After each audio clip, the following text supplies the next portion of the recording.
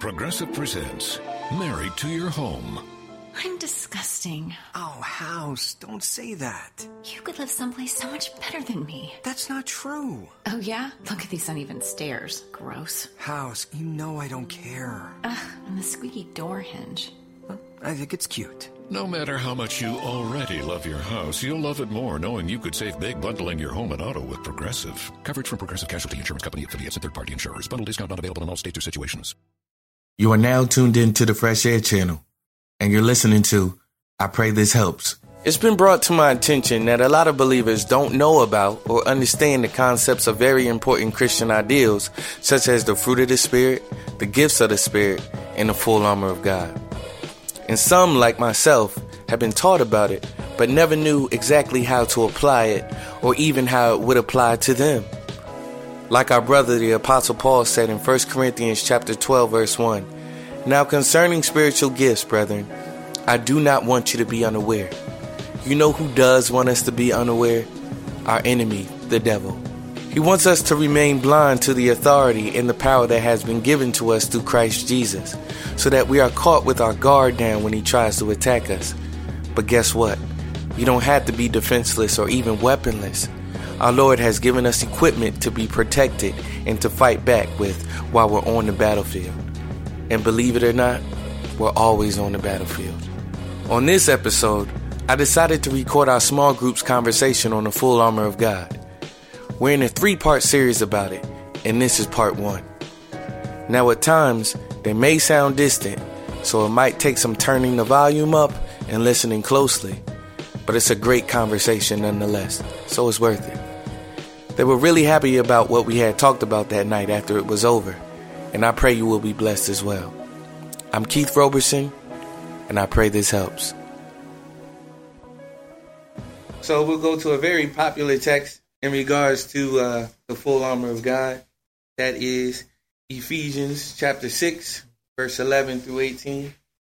All my Bible scholars, y'all know. I'll just read it for the sake of time, but I will be calling on people throughout. And I'm recording this. It's not a special occasion, but we are speaking about something that a lot of times we think we talk about things that are more so, I would say, it's for Christians at large, but a lot of times it's more so rendered to our church.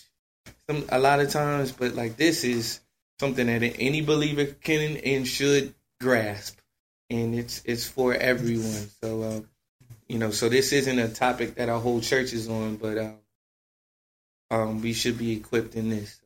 That's why we're recording today. So Ephesians chapter 6, verse 11 through 18. Put on the whole armor of God, that you may be able to stand against the wiles of the devil.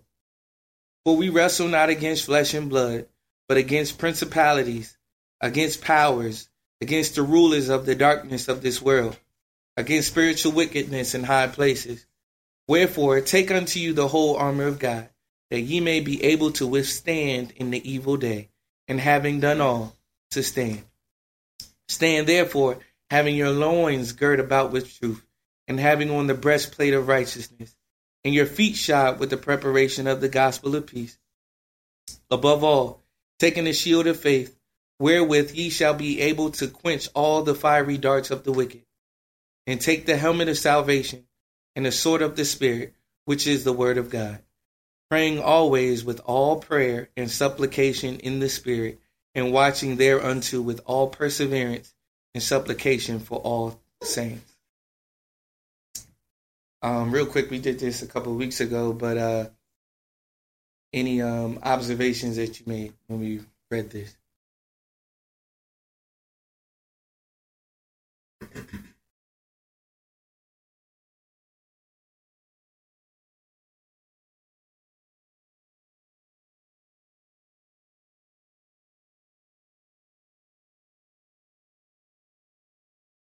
Every time I see Shield of Faith, I always think about that as our hope. That anything that happens here doesn't even matter. That this is only a fleshly suit that can be destroyed, but our eternal home is with Him. So when I see faith and then the flaming arrows from the evil one, It just, to me, shows that believing in better coming in the eternity is always going to be our shield against anything that happens here. Amen. I think that's, and I know Darren and I talked about this briefly on Sunday, but I think that's how you can see the apostles like literally being like get martyred and not even care because they know that tomorrow is better than today. Amen. Flesh and blood, Chris. Flesh and blood, bro. Ain't no blood. Huh? Flesh and blood have not revealed this. Okay. Who do you think he was? Thought he was calling me a blood. I just look good in red. I have a tangerine hue to my skin. So Anybody else? All right, it's all good. Say this. Up until now, so we talked about the belt of truth, the breastplate of righteousness, and the shoes of peace, right? Mm-hmm. So up until now, Paul's description of the armor of God has been limited to items we wear. So like this is stuff that you wear as a soldier of God and as a Roman soldier, they wore these things all the time. They didn't take them off. You know what I mean? Like you should never, like you wouldn't, I mean, people walk around without shoes, but they didn't walk around without that stuff on, right? So those were the things that they had on. So today we're going to talk about the helmet of salvation, the shield of faith, and the sword of the spirit. So these are the things that we are to take up. So they're things that they're beside you, they're near you, you know what I mean, at all times, ready at any point in given time. You know what I mean? So you don't always have to necessarily have them on. Like you shouldn't always like be defensive, and you shouldn't always like, oh, well, you know what I mean? It's not always like that. But in that time comes, when that evil day comes, this is when it's time. Like you should have it near you. You should have it on your person. It should be ready for you to go.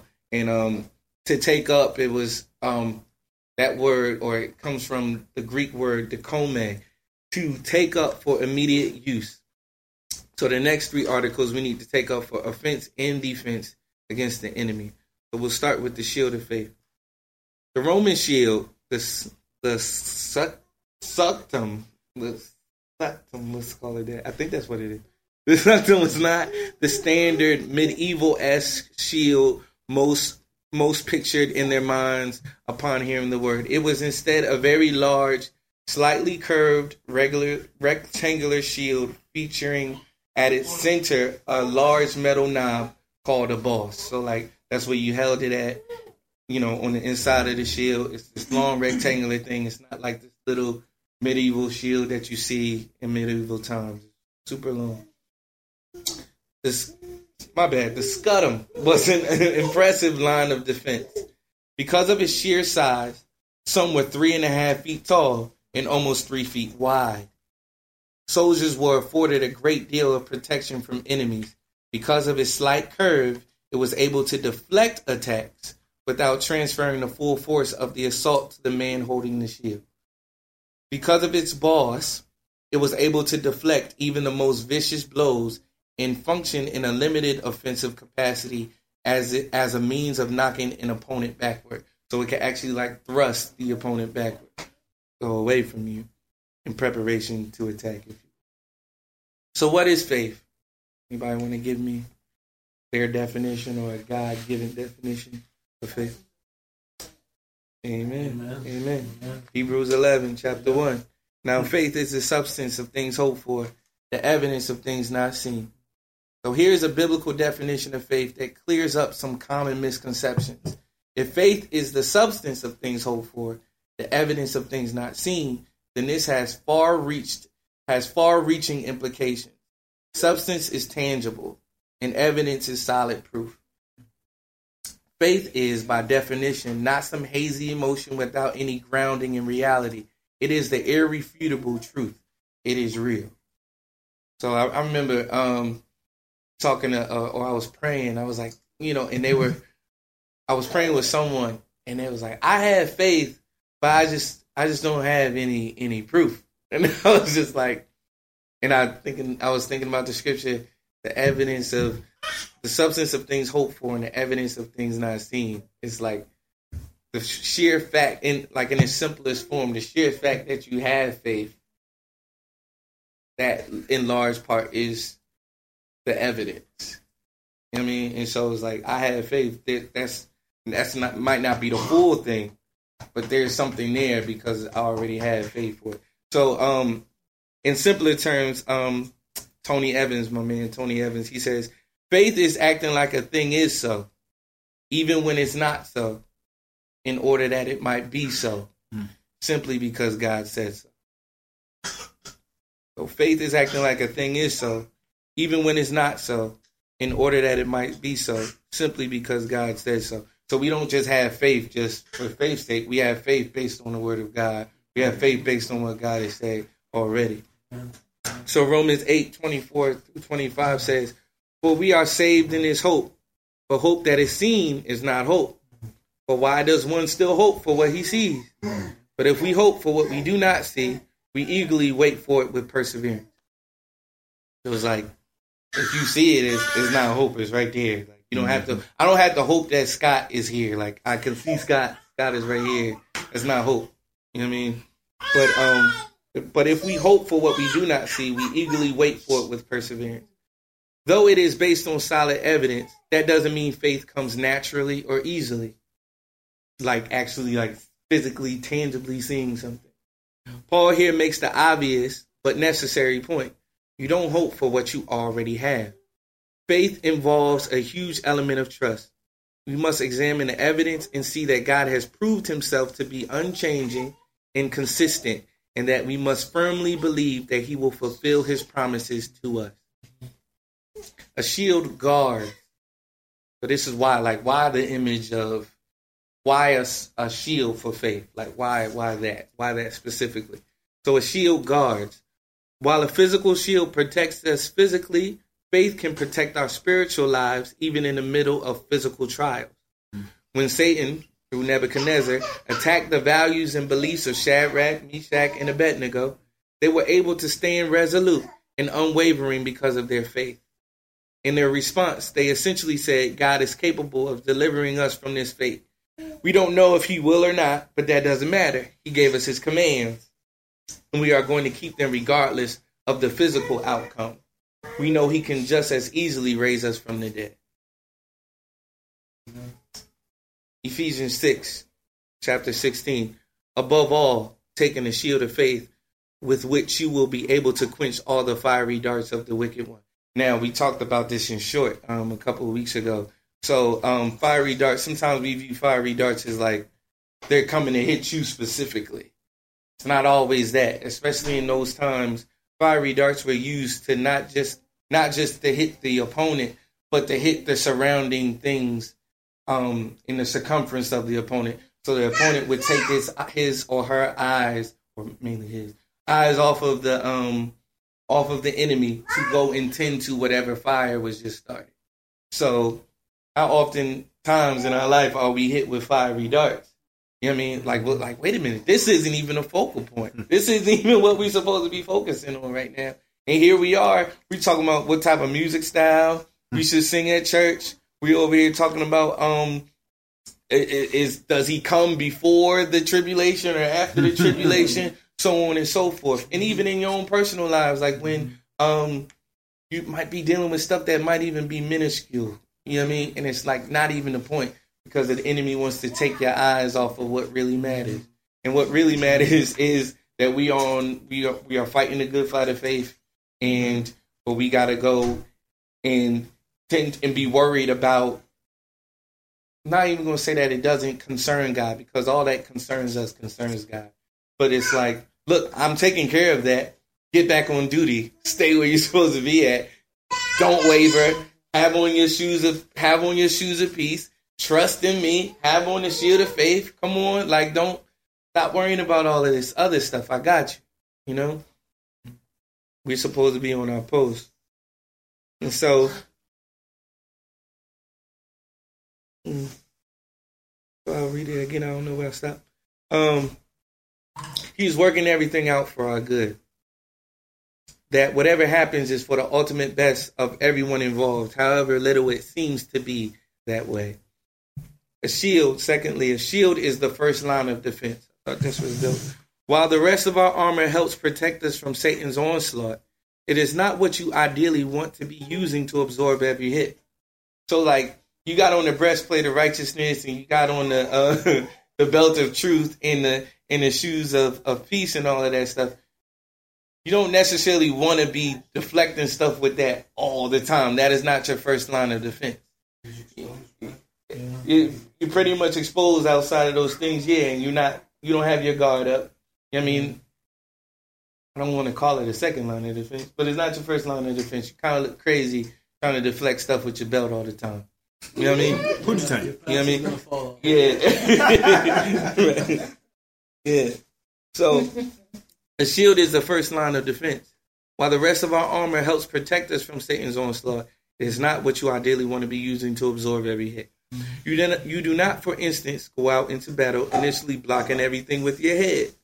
With our faith in God's omnipotence and care is strong, when it is strong, it is impossible for Satan to break through our shield and land on an attack. But when we allow doubt to creep in, as Peter did when distracted by the waves, we will start to sink. The rest of our armor will be battered, and so will we. But an actively raised shield of faith prevents this, otherwise inhibiting fatigue. So, like I would just say, like just by number one, just by having faith, just off rip. You know what I mean? Like not always have to go into.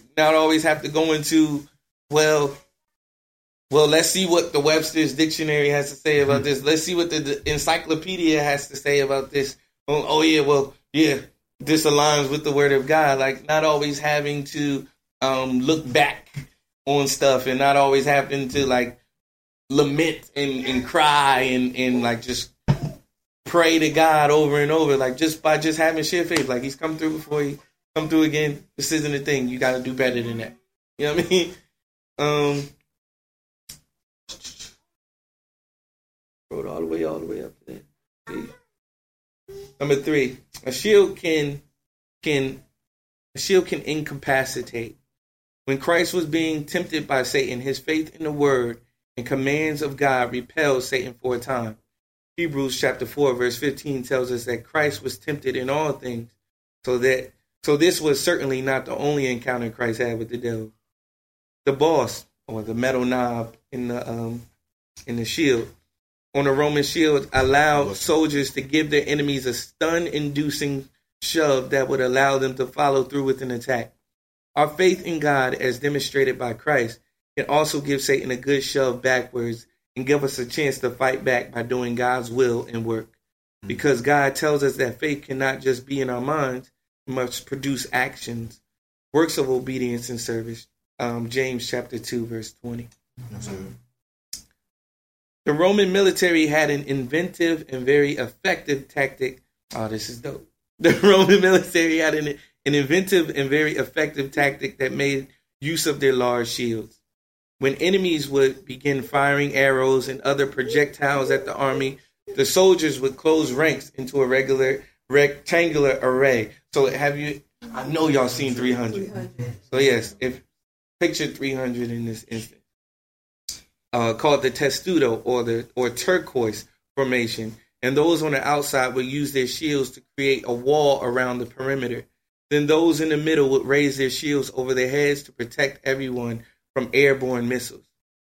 The result was a formidable human tank that would be stopped only through a tremendous effort. So what do you think about like when you picture that? It's crazy. I think about basketball. You think, okay. And the reason why I think about basketball, I know, right?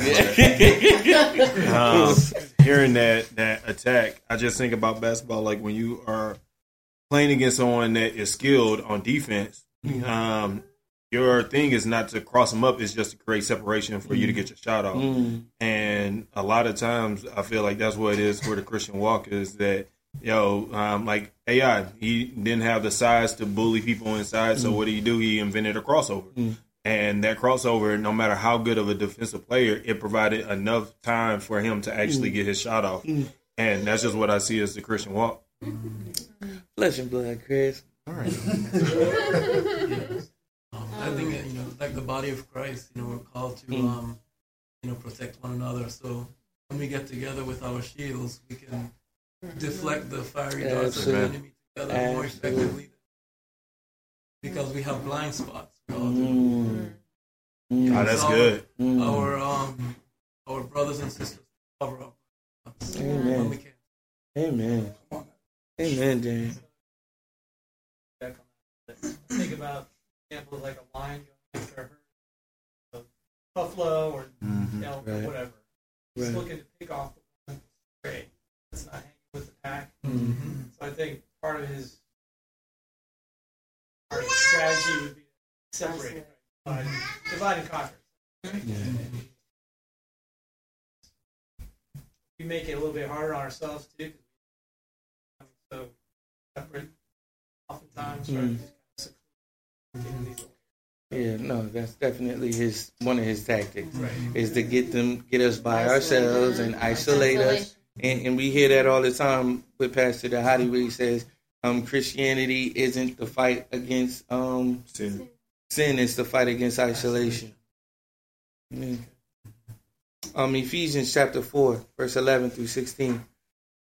And he himself gave some to be apostles, some prophets, some evangelists, and some pastors and teachers, for the equipping of the saints for the work of ministry, for the edifying of the body of Christ, till we all come to the unity of the faith and of the knowledge of the Son of God, to a perfect man, to the measure of the stature of the fullness of Christ, that we should no longer be children, tossed to and fro, and carried about with every wind of doctrine, by the trickery of men, and the cunning craftiness of deceitful plotting, but speaking the truth in love, may grow up in all things into him who is the head, Christ, from whom the whole body, joined and knit together by what every joint supplies, according to the effective working by which every part does its share, causes growth of the body for the edifying of itself in love.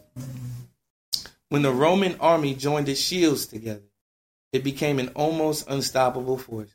And if we in God's church join our shields, that is, strengthening each other with our faith, building up and serving within the body as we are able, we will become an unstoppable force, able to take on any challenge. We must remember as we fight that this is not simply our battle. This is the battle of all of our brethren, both near and around the world. And if we are to win, it will only be once we put our faith in God and stand side by side, contending earnestly and as one for our common salvation, the salvation which was once for all delivered to the saints. Jude chapter 1, verse 3. So here are some, like we did before, here are some scriptures on faith.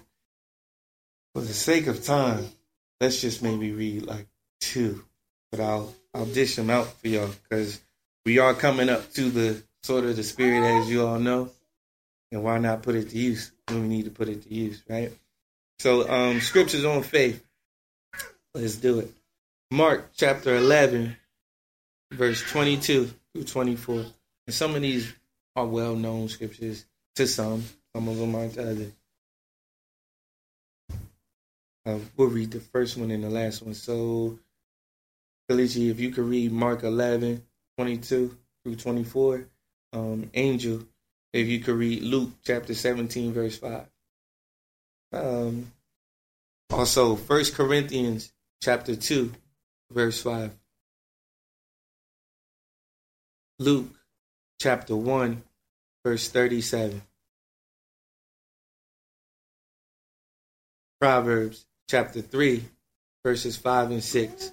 Amen. 2 Corinthians chapter 5, verse 7. James chapter 1, verse 5 through 8.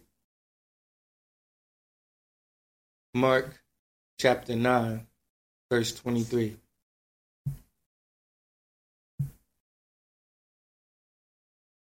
Second Timothy chapter 4, verse 7. And Luke chapter 17, verse 5.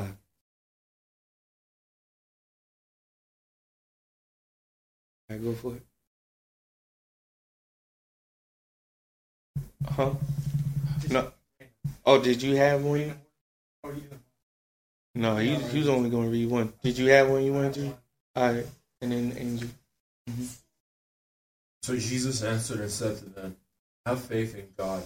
For assuredly I say to you, whoever says to this mountain, be removed and be cast into the sea, does not doubt in his heart, but believes that those things he says will be done, he will have whatever he says. Therefore I say to you, whatever things you ask when you pray, believe that you receive them, and you will have them. Luke 17:5. The apostle said to the Lord, increase our faith. Yeah, go ahead. Yeah. I got James. Now, if anyone you lacks wisdom, he should ask God, who gives to all generously and ungrudgingly. It will be given to him. But let him ask in faith without doubting. For the doubter is like a surging sea, driven and tossed by the wind. That person should not expect to receive anything from the Lord, being double-minded.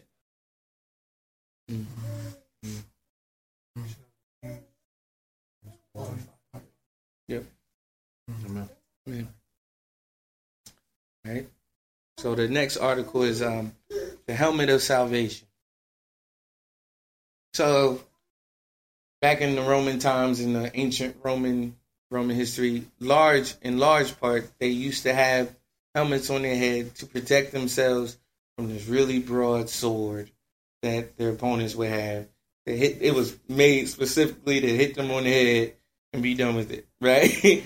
So that, needless to say, the head of the body is one of the more unforgiving parts of the body. Like if you injure it, is that safe to say? So you need your head. You know what I mean? Like, need your head. Okay? It's super important. So when Paul wrote to the Ephesians about the helmet of salvation, some of them may have found the analogy to be a familiar one. In the book of Isaiah, a description of God shows him as having put on both the breastplate of righteousness and the helmet of salvation. Isaiah 59, verse 17. So keep in mind, remember we talked about this a couple of weeks ago, that God is so good. The armor that he's telling us to put on, he has on himself. Like he has on that armor as well. He's like, I'm not telling y'all to do nothing that I wouldn't do. And like we see that with Jesus, you know what I mean? Like where it's like, yo, commit your bodies as a living sacrifice, holy and acceptable unto God, you know? In referencing his Old Testament scripture, Paul drives home the point that it is, in every sense of the word, the armor of God, the same armor he himself wears. But it also leads us to consider what salvation is. What does it have to do with the helmet, and what is it meant for? So I'm not going to say there's arguments, but there's conversations, you know, Bible scholars, they argue and they talk about everything, right? Just down to like the most like, okay, like I know y'all was arguing about that. But like even down to what instance was Paul talking about this salvation when he means the helmet of salvation? What part of salvation? So and I might be confusing some of you all when I say that, but and I've said this a few times, but salvation there's three types of salvation, right? And follow me when I say that. There's justification, sanctification, and glorification. Now, justification is, to put it in simple terms, past tense, sanctification, present tense, glorification, future tense. So you have been saved, justified, never sinned. Sanctification, currently happening, will be happening until you're dead, until you get to glorification, which is the future tense when you get the helmet, that's what we on right now, but the crown and all of that stuff, and the stuff that everybody likes to glorify. That is, so it's those three parts. So some say like, oh, he could be talking about one part. He could be talking about two. I'm going to say, for the sake of time and for the sake of argument, and maybe because I just believe it, probably talking about all three, right? So, helmet of salvation. I could be thinking about it in the moment of when I'm doubting and when I'm discouraged, right? And so, helmet of salvation in the justification standpoint, past tense. Look, I've been saved. I've been washed by the blood of Jesus. You know what I mean? There's neither life, neither height nor depth, nothing can separate me from the love of God, so on and so forth. Right? Present tense and like, oh no. And these are the ways, like the enemy, he's since Jesus died and rose with all power in his hands, he is rendered defenseless.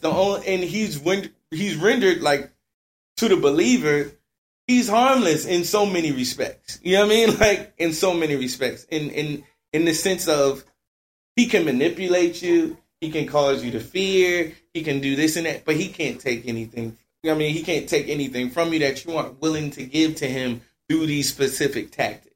You know what I'm saying? And if you don't have on the full armor of God. You know what I mean? Like, these are, like, he's a manipulator and he's a liar. These are the two things that he uses. He's other than that, you can't harm me. This is what you use to harm me. This is false stuff. I'm all the way up to shield. Yeah. Good question. Love it. How do these things work together? You mentioned lies, and I know that's the enemy uses often by everything he says might be present to make us. Because we're kind of a sense where they're talking about how these things interchange, like the shield and the belt interplay, or is it individually, use them individually, or can you use them like together? You know what I'm saying? Because the belt of truth would be like, hey, this is a lie. Yeah. This is in the Word, this is Scripture. The belt would say, hey, don't believe that. Agree. I think, I once again, if you don't have truth, all of this stuff falls apart. Right. So in order for me to, like, really rest on my salvation, it got to be true. You know what I mean? Like, I'm going to misquote the scripture. I'm definitely going to paraphrase in this moment. But, you know, like where the scripture talks about, like, yo, if this stuff isn't real, we are to be, like, we are the worst to be pitied. I mean, but since it is true, since he is risen, since he is, you know what I mean? Like, we don't have anything to worry about, and we should be glorifying in it. Or glorifying the Lord in it. Yes, do I think that they all go hand in hand? Can they be used at the same time? Can they be used interchangeably? I would say so. Yeah, I wouldn't hold anything over the other. I think they all go together. Yeah. And it's like we discussed a couple of weeks ago when Stephen brought up the point. Stephen was sitting where you are, sorry. When Stephen brought up... well, my man Stephen over here. Looking you dead in the face. All right, Dad, come on. Word. How did you looking at me when you preaching? I told him about it too. Did you told on me? What is it? I didn't tell on you. I just told him. I was like, bro, you stare at 4 people because I just been watching them. And he was like, yeah, I'm just familiar. Oh, damn it.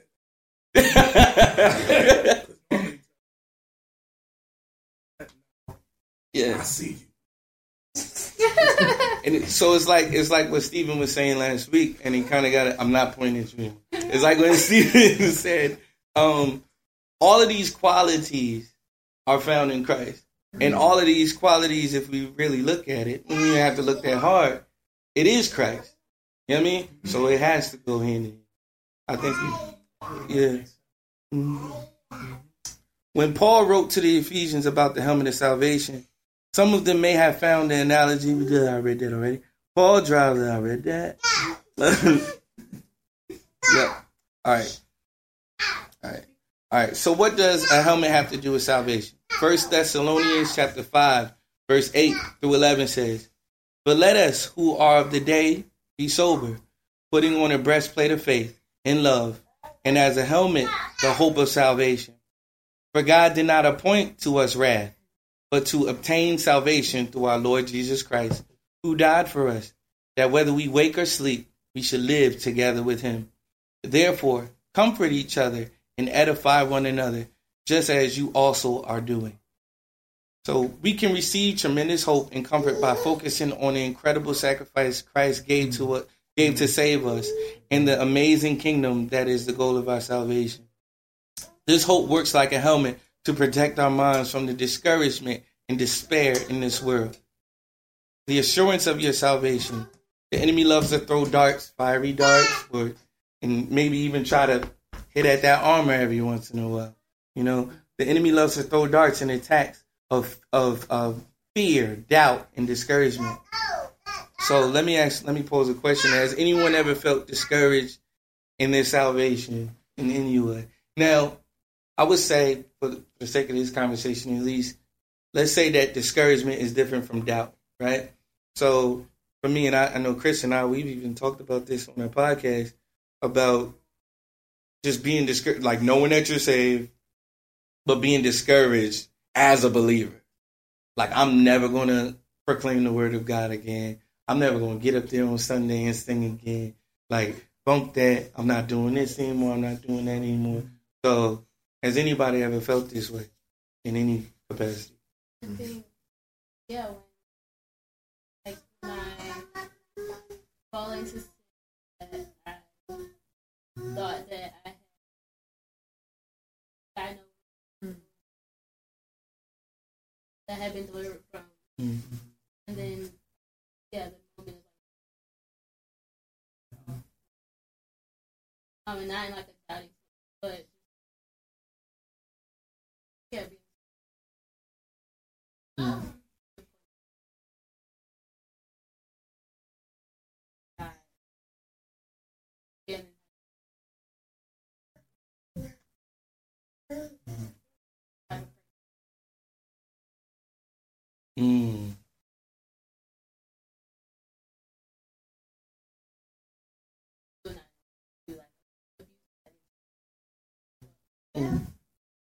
It's shame and doubt. I mean, not doubt. Shame and discouragement. I think shame can cause discouragement. Yeah. Yeah. Well, I was gonna say I can agree with Star, like all of the or something. They're like, oh, I'm not going to church today because this happened yesterday, or you know, that's a real big one. I mean, not saying because I was at church at work Sunday.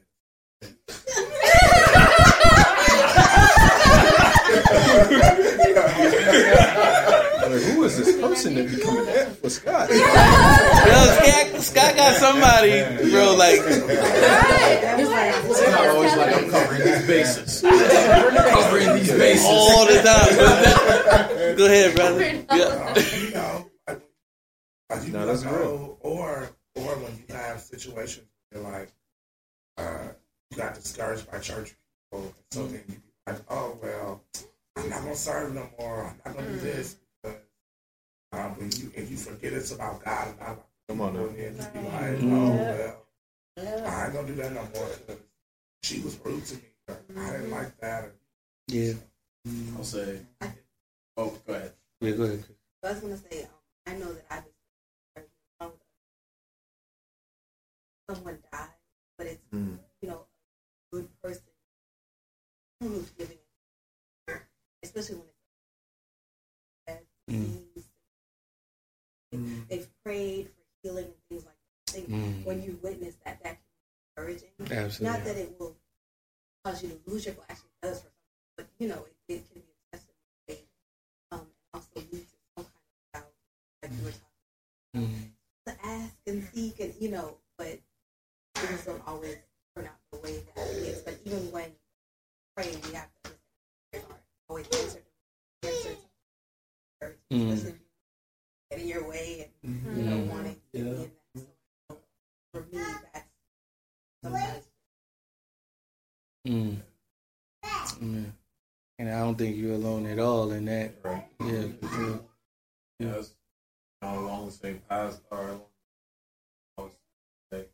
like that, and then also it's just like when for me it's just like when I realize I can't do what I always want to do, or I can't do what I've been doing, and it's like, is this Christian thing isn't that worth it? It's like it makes me start thinking like, I would rather not. It's like, no, I have to stop doing this thing now. It's like, it's one of those things where I now have to level out. Like, okay, is my faith what it is, or is it I just want to keep doing what I'm doing? So it's like that moment where it's like I have to choose between following God or just turning away. And even if I do, it's like God is like waiting for you. Then somebody shows up and it's like, bruh, you need to switch this thing out and stop doing this. It's like shows up. So it's just like one of those things. It's like when I don't or I can't do what I want to do. It's like, you know.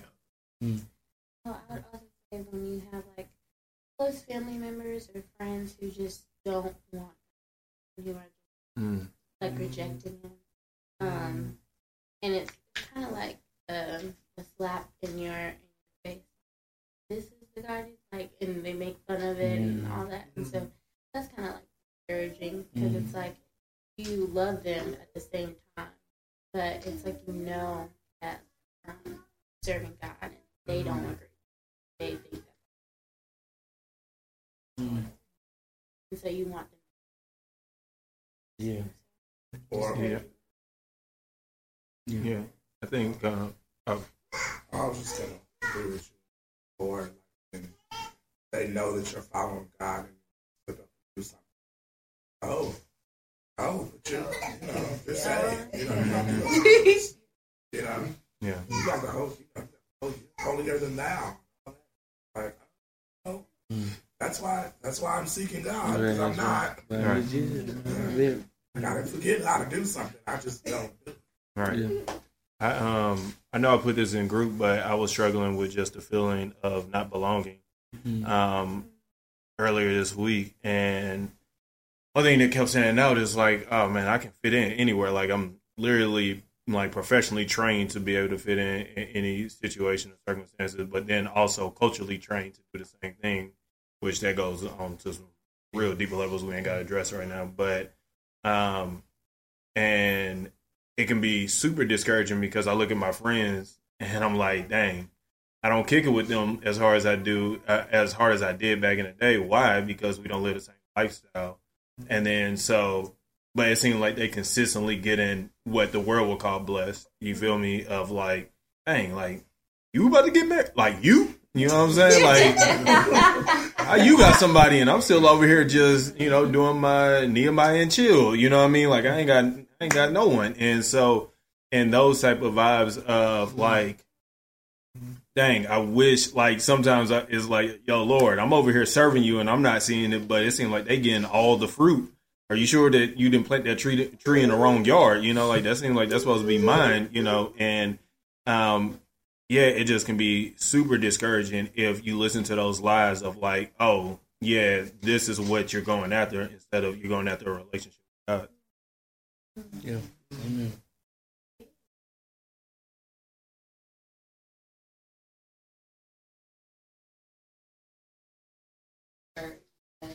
I believe in God's sovereignty, His grace.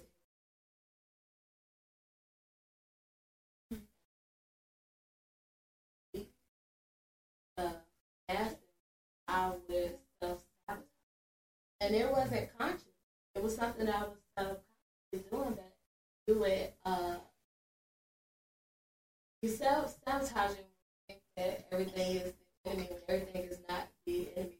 The Lord gives us tools that we're going over right now.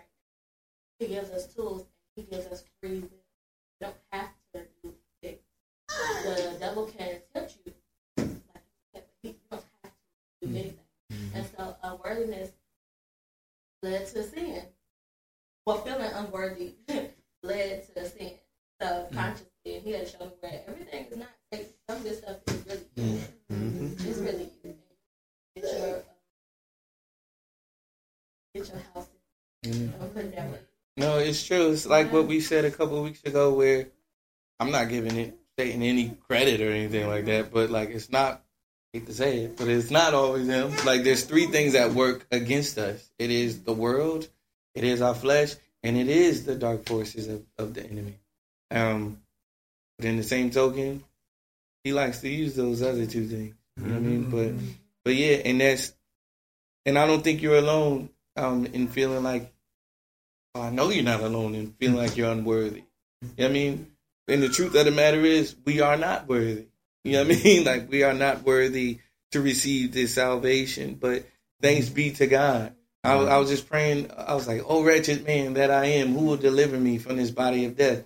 You know what I mean? Thanks be to God through our Lord and Savior, Jesus Christ. You know what I mean? Like, he is what makes us worthy.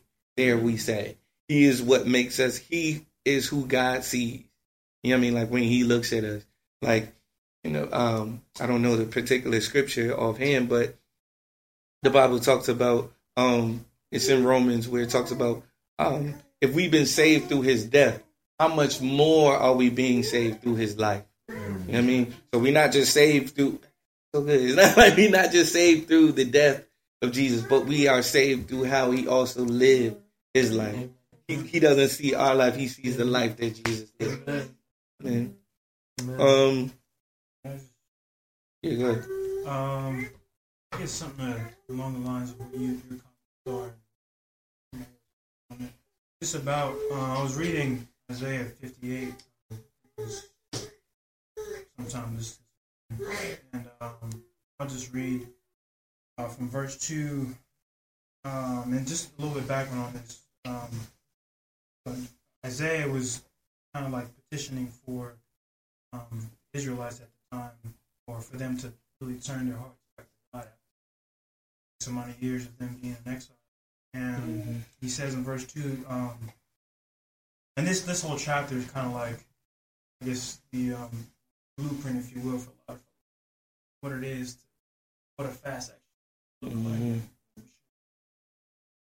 like. It says, yet they seek me day by day and delight, reading out the Amplified, and delight superficially to know my ways, as if they were in reality a nation that has done righteousness and has not abandoned, turned away from the ordinances of their God. They ask me for righteous judgment. They delight in the nearness of God, saying, Why have we fasted? Why have we fasted, they say. Do you not see it? We have humbled ourselves, and you do not notice? Hear this, O Israel, on the day of the fast, when you should be grieving on your sin, when you should be grieving for your sins, you find something you desire to do.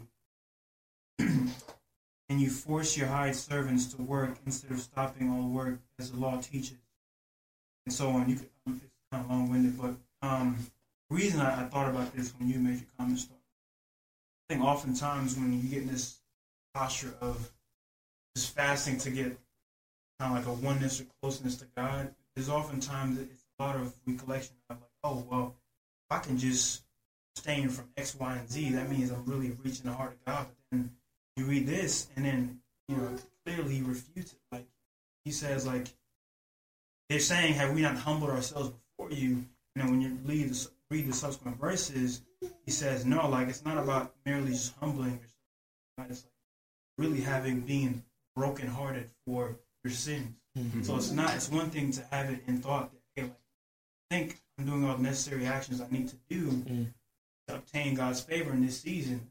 But it's like, no, like, you have to have heartfelt repentance, not only for your sin, but the sins of people. I mean, he's talking this to Isaiah, like you need to be broken, not just for your sin, but the systems that have been, you know, have perpetuated all the stuff that we have going on. So, just like as a group, I guess, corporately, as we fast, just let us not just look at our own kind of grievances to the Lord, but also as a group, as a body, as a nation. Like, that's really what I think connects to the heart of God. And I would encourage, I guess, y'all to kind of just dive a little deeper, really push the focus.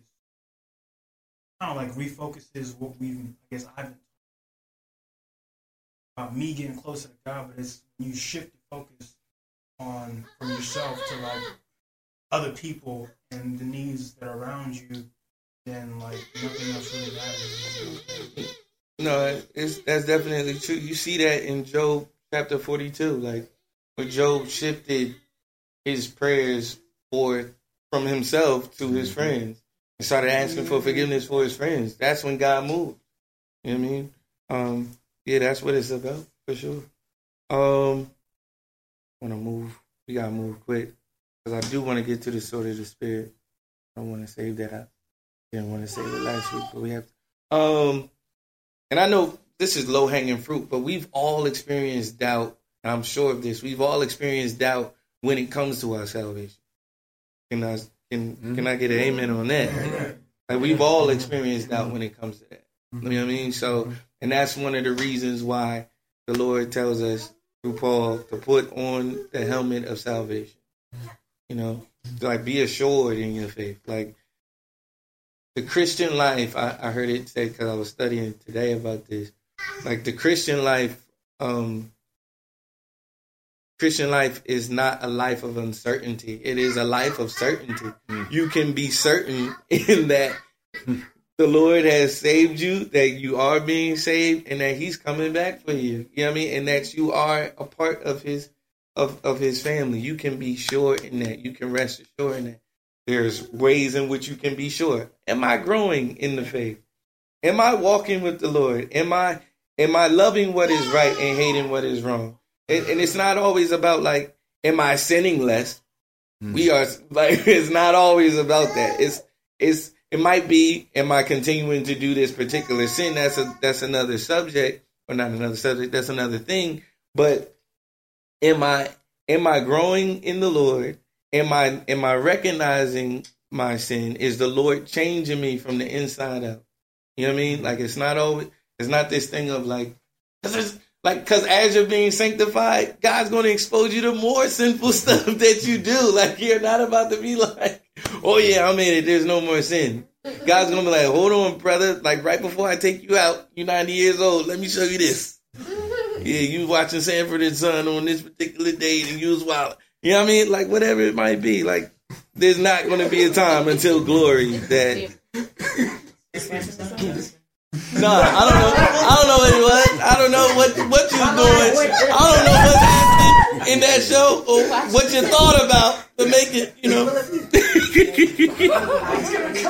You know what I mean? It might be that small or what we think. Yeah. Peter chapter 5, verse 8 through 9. Be sober and vigilant. No, Peter. First Peter. I was about to say. Yeah, I was like, I was studying with Donald Trump. Nah, just Peter. Two Peter. Let's say First Peter. Thank you, sir. We'll fact check it. Yeah. Chapter 5, verse 8 through 9. Be sober, be vigilant. Because your adversary, the devil, walks about like a roaring lion, seeking whom he may devour. That's right. Resist him, steadfast in the faith, knowing that the same sufferings are experienced by your brotherhood in the world. You're not the only one exposed to sin. You're not the only one being tempted. You're not the only one at times succumbing to sin. He's looking to see whom he may devour. Stand firm. Our enemy hates that we have chosen this path and will stop at nothing to destroy us because of it. Like Satan knows no boundary. Like he has bounds because he is not all powerful and he is not all present and he is not all powerful. None of that stuff. But that man, he don't care if you 3 years old. He don't care if you 85. He don't care if you in school and you ain't got time for this right now. He don't care about none of that. You know? So he'll stop at nothing. Just as the helmet protects the vital but vulnerable head from otherwise fatal blows, the hope of salvation can protect our thoughts from our enemies' attacks and temptation to disobey God. Psalm 27, verse 1.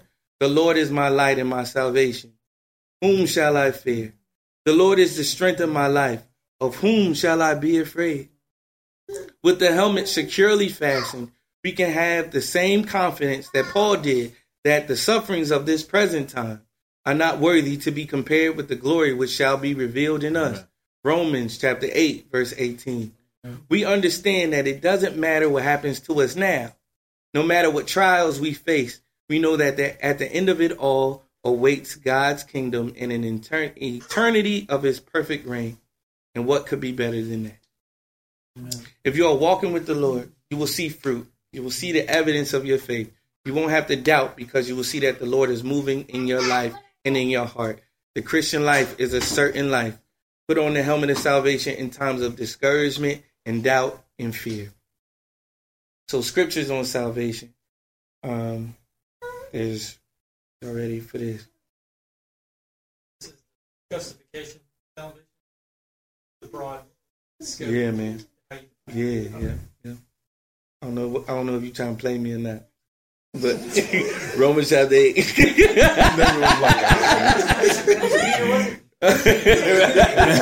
You recording this, Ron? I am recording. He's gonna be like, edit. Romans chapter 8, verse 38 and 39. And if somebody, we could popcorn it. If somebody wants to read a specific one, that's fine. We'll do that. Romans chapter 10. This is a well-known one. I don't know if y'all might know this one. Romans chapter 10, verse 9 and 10. Hebrews chapter 7, verse 25. Mm-hmm. Yep. Acts chapter 4, verse 12. If somebody could read Acts chapter 4, verse 12, that'd be awesome. 2 Timothy chapter 1, verse 9. Yeah, if somebody could read 2 Timothy chapter 1, verse 9.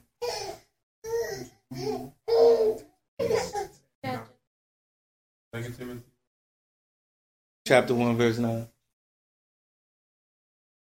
Psalm 62, verse 1. Acts chapter 2, verse 21. I'll probably read it. Romans chapter 5, verse 10. And 1 Peter chapter 1, 8 and 9. 1 Peter chapter 1.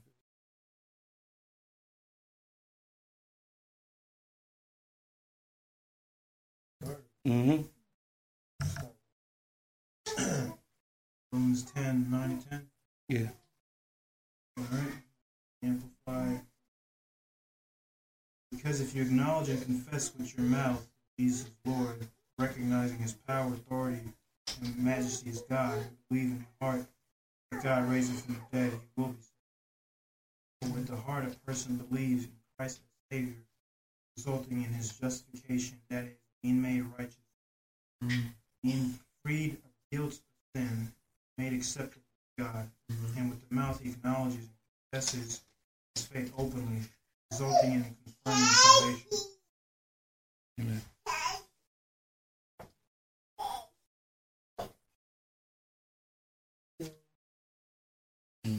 My soul waits silently for God.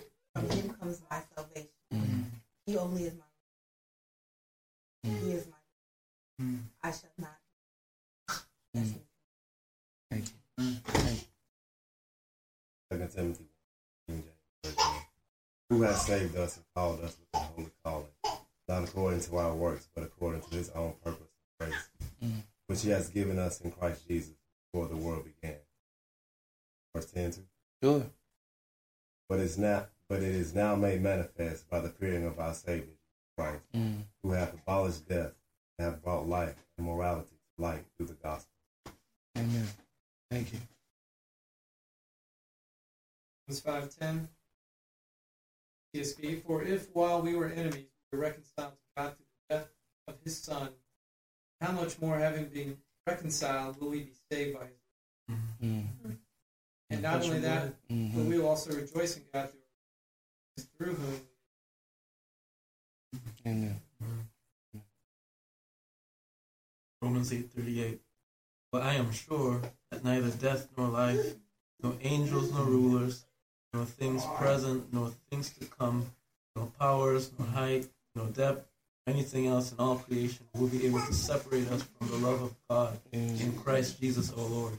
Amen.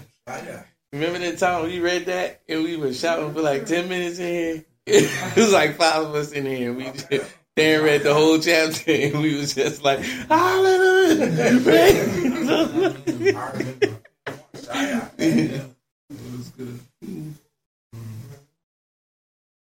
1 Peter chapter 1, verse 8 and 9. And though you have not seen him, you love him. And though you do not see him now, but believe in him, you greatly rejoice with joy, inexpressible and full of glory, obtaining as the outcome of your faith, the salvation of your souls. Chapter 1, verse 8 and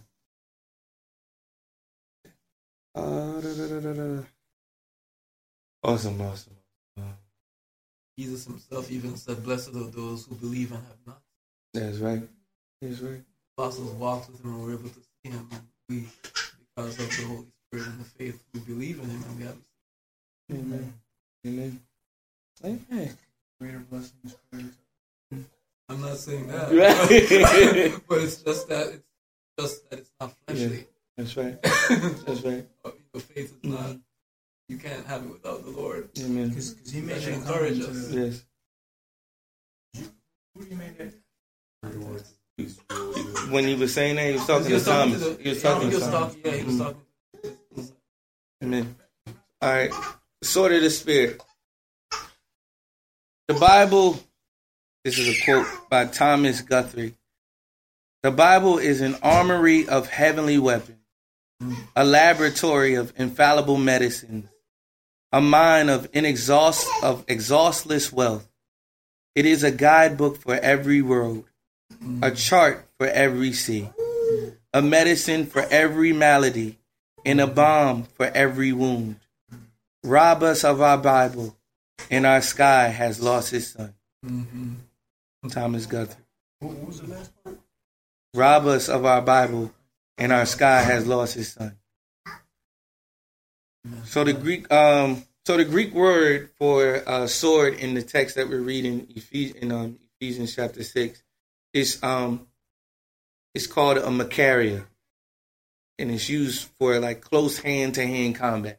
So if you're thinking about a long sword, nah, it's something that's used like for up close and personal combat, right?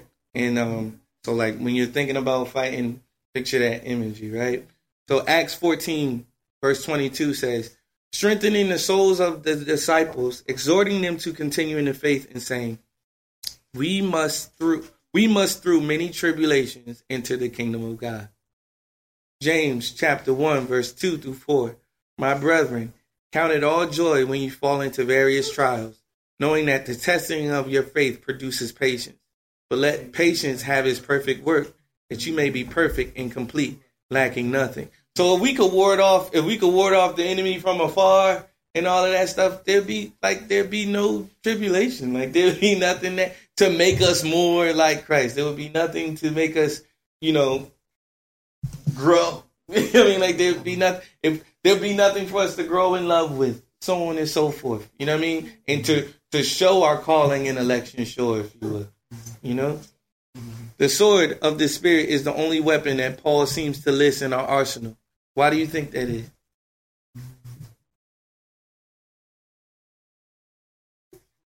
Wait, what's the question? Why is the sword the only weapon, the only offensive tool that we have? Why is that? The other elements are healed. Right, but why?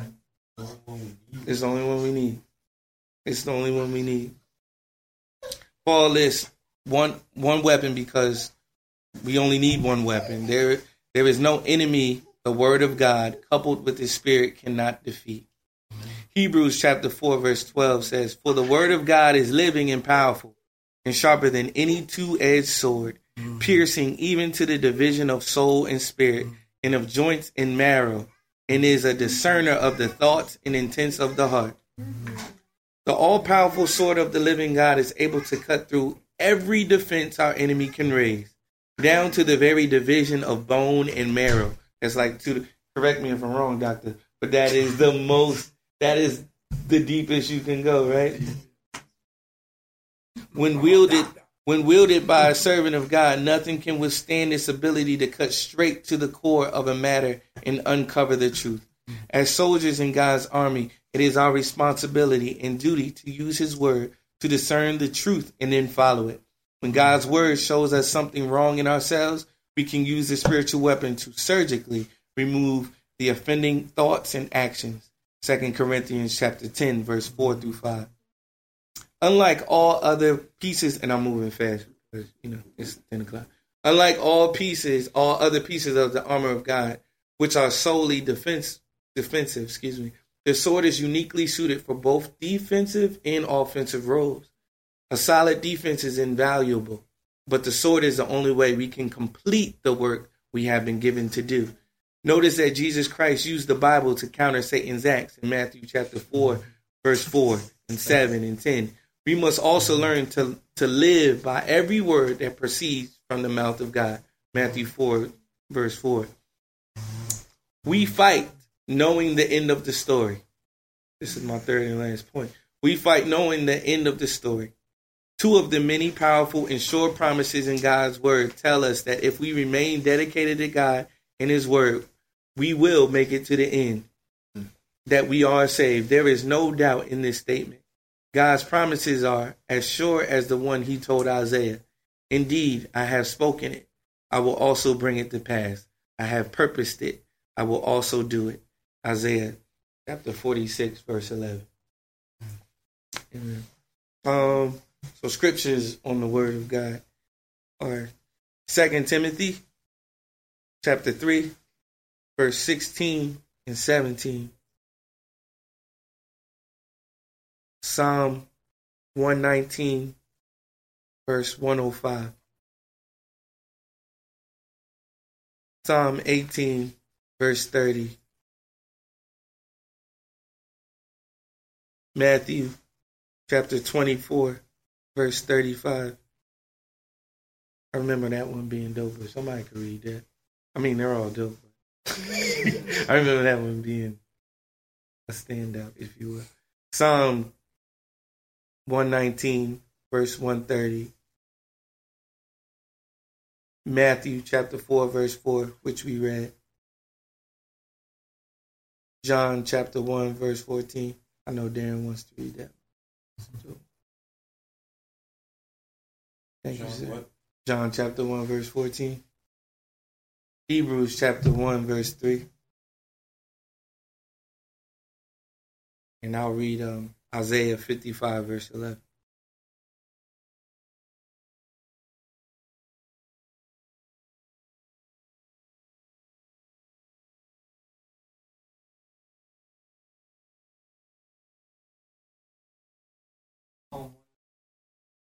Your word is a lamp for my feet. Mm-hmm.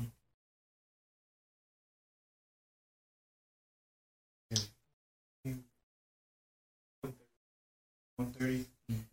The unfolding of your glorious word gives light. Your unfolding gives understanding to John 1:14. And the word became flesh and dwelt among us. And we have seen his glory, glory as of the only Son from the Father, full of grace and truth.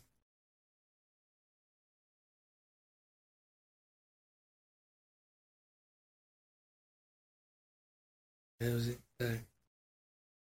Where you go? Hebrews 1:3. Thank you, sir. Who being the brightness of his glory and the express image of his person, and holding all things by the word of his power, and he hath by himself purged our sins, sat down on the right hand of majesty, being made so much better than the angels, hath by inheritance obtained a more excellent than they. Mm-hmm. Isaiah chapter 55. I'll start at verse 10 to 11. For as the rain and the snow come down from heaven, and do not return there without watering the earth, and making it bear and sprout, and furnishing seed to the sower, and bread to the eater, so will my word be, which goes forth from my mouth. It will not return to me empty, without accomplishing what I desire, and without succeeding in the matter for which I sent it. Isaiah chapter 55, 10 and 11. Father God, we thank you, Lord, for this time. We thank you for equipping us, Lord God. I heard it said that you give us this armor, but you don't make us put it on. You give it to us, and it is very beneficial for us to put it on, and it is something that you have to remind us of each and every day, Lord. We are on the battlefield whether we want to be or not. And so, Lord, we would like to be on the battlefield fully armored and fully ready to fight, Lord God. And we love the fact that when we're fighting, we're fighting already knowing the outcome, Lord God. It's like watching a game that you already know the score to, the end result of, Lord. We already know the outcome, so we're not shaken by any turnovers or any rebounds that somebody else might have gotten, or if in the football sense of any fumbles that we might get or anything like that, because, Lord, we know the outcome, and we know that you are with us fighting in the midst of it all. Where your word says, stand firm and see the salvation of the Lord on your behalf. As it goes on to say in Ephesians, where it says, and having done all to stand. Thank you, Lord, for equipping us, Lord God. Cause us to put on the full armor of God each and every day, Lord God, when we wake up, even as we sleep. For some of us, Lord God, where the enemy likes to attack us in our sleep, when the enemy likes to attack us while we're dreaming or right before we go to sleep or whatever it might be, Lord God, whenever you know the hour. And Lord God, help us to stand firm. Help us to stand firm on your promises, and not just to sit on your premises, but stand firm on your promises, Lord God. So, just like we learned today that we need each other to fight, just as Darren was saying, like, we have blind spots, so we need each other, Lord God. We need each other to build one another up, just like it talks about the geese. They fly and they take turns taking the lead, and they take turns, and one of them is in the back squawking at the one in the front, telling them to keep going and don't give up and to keep flying and to fly this way and to fly that way, Lord God. Such are we to be to our brothers and sisters, Lord God.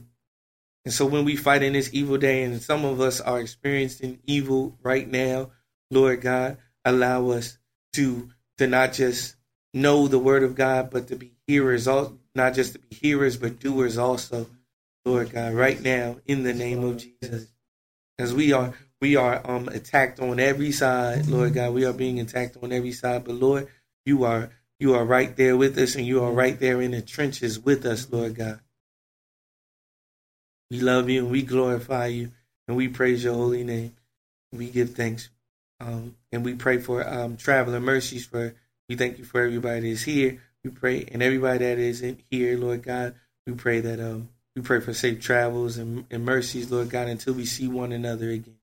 We give you all the glory, all the honor, and all the praise. Amen. Amen. Amen. Next week, I think I need to do like 3 parts, because we need to talk about prayer and the cloak and all that, unless you got something else you want to talk about. All right, so we'll do a 3-parter on this, and then we'll close out. We talking about prayer and the cloak of zeal, which I didn't know anything about, and what it means to pray, and like how prayer is in line with all those other things. Amen. Thank y'all. Praise God. Progressive presents Married to Your Home. I'm disgusting. Oh, House, don't say that. You could live someplace so much better than me. That's not true. Oh, yeah? Look at these uneven stairs. Gross. House, you know I don't care. Ugh, and the squeaky door hinge. I think it's cute. No matter how much you already love your house, you'll love it more knowing you could save big bundling your home and auto with Progressive. Coverage from Progressive Casualty Insurance Company, affiliates, and third-party insurers. Bundle discount not available in all states or situations.